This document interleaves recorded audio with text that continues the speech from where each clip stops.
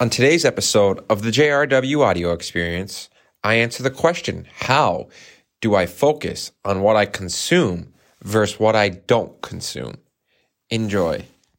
I pay a lot of attention to the fact that in my recent life, when I shift from being a consumer to a creator, I think it's more of a big picture topic, micro, macro. So in the macro, I am focused on being a creator. And in the micro, when I do consume content, I only consume a select few people's content, like Gary Vaynerchuk, shout out to Gary V, and Isaiah Soul, and maybe once in a while some other select fews. But outside of that, I really don't give much of my attention in the grand macro picture of life to very many people. Also, the Joe Rogan Experience, once in a while, I'll check out. But in the grand scheme of life, I believe you don't have to escape or live escapism as much if you're living the life and you're living your dreams and you're living your aspirations and you're pursuing your favorite things.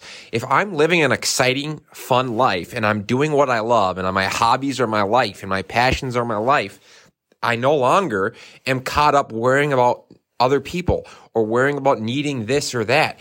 I am focused on what I can give to the world. So for me, how I focus is I focus on the fact that if something doesn't bring intellectual value or it doesn't permanently help me improve my inner peace, I don't really focus too much on it. So for me, those are two of the most important factors, is if I'm getting intellectual value from it, or number two, if it's permanently helping me find inner peace.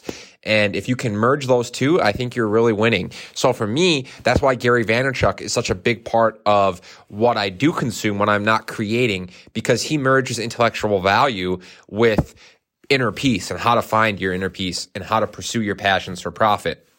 So for me, a lot of that comes back to understanding the shift from consuming to creating, giving versus taking. Me versus give, you, and healthy versus unhealthy. And I think a lot of us are addicted to unhealthy escapism and unhealthy consumption rather than healthy creation.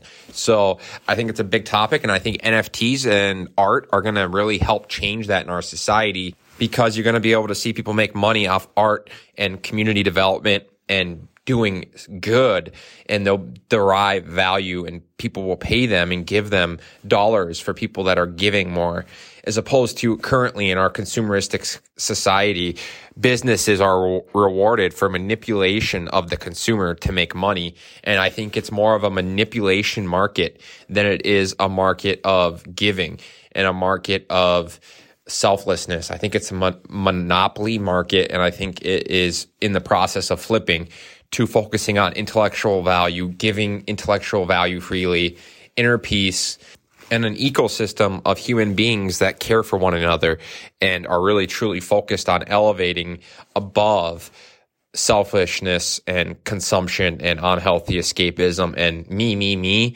versus us. So at the end of the day, for me, I pay close attention to the intellectual value of the content, and I also pay close attention to the amount of time I spend consuming versus creating.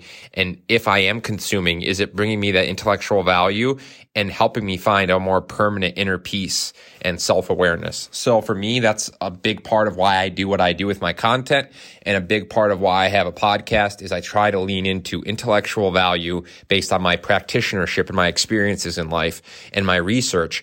And then I try to remove my subjectivity, and I try to objectively research and process data and share that perspective with the world in an authentic, transparent, vulnerable fashion, bringing you intellectual value and hopefully helping you pursue your passions for profit so that you can move forward, finding more inner peace on a permanent scale.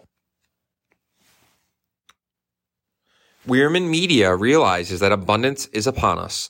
We must communicate our future of dignity, reason, security, accountability, human rights, justice, opportunity, innovation, and inclusiveness, utilizing the tools of technology to communicate a transparent, authentic, vulnerable truth of self and society in which we remove insecurity, fear, inequality, artificial scarcity, manipulation, coercion, and or control that the powerful, connected, educated politicians, media mongols, Back and forth economists, money-hungry monopolies, and coercive companies continue to sell the consumer on, leveraging the narratives of scarcity, conflict, division, disconnect, complexity, and speed. But we see through it, through the removal of ego, no longer living in our inner subjective biases, our inner subjective delusions, or our inner subjective misinterpretations of the data. Rather, leveraging the removal of subjectivity to operate as objectively as possible, leaning into the truthful insight of self and society to share our perspective and awareness in an authentic, transparent, vulnerable fashion, showing acceptance of flaws, ambiguities, and inexactness, then using them as our most relevant, powerful tool to influence others to aspire, dream, and succeed at scale by sharing impactful, empathetic, humanistic experiences of value with the world in a creative, culturally relevant fashion, advocating, educating, and empowering others to do the same.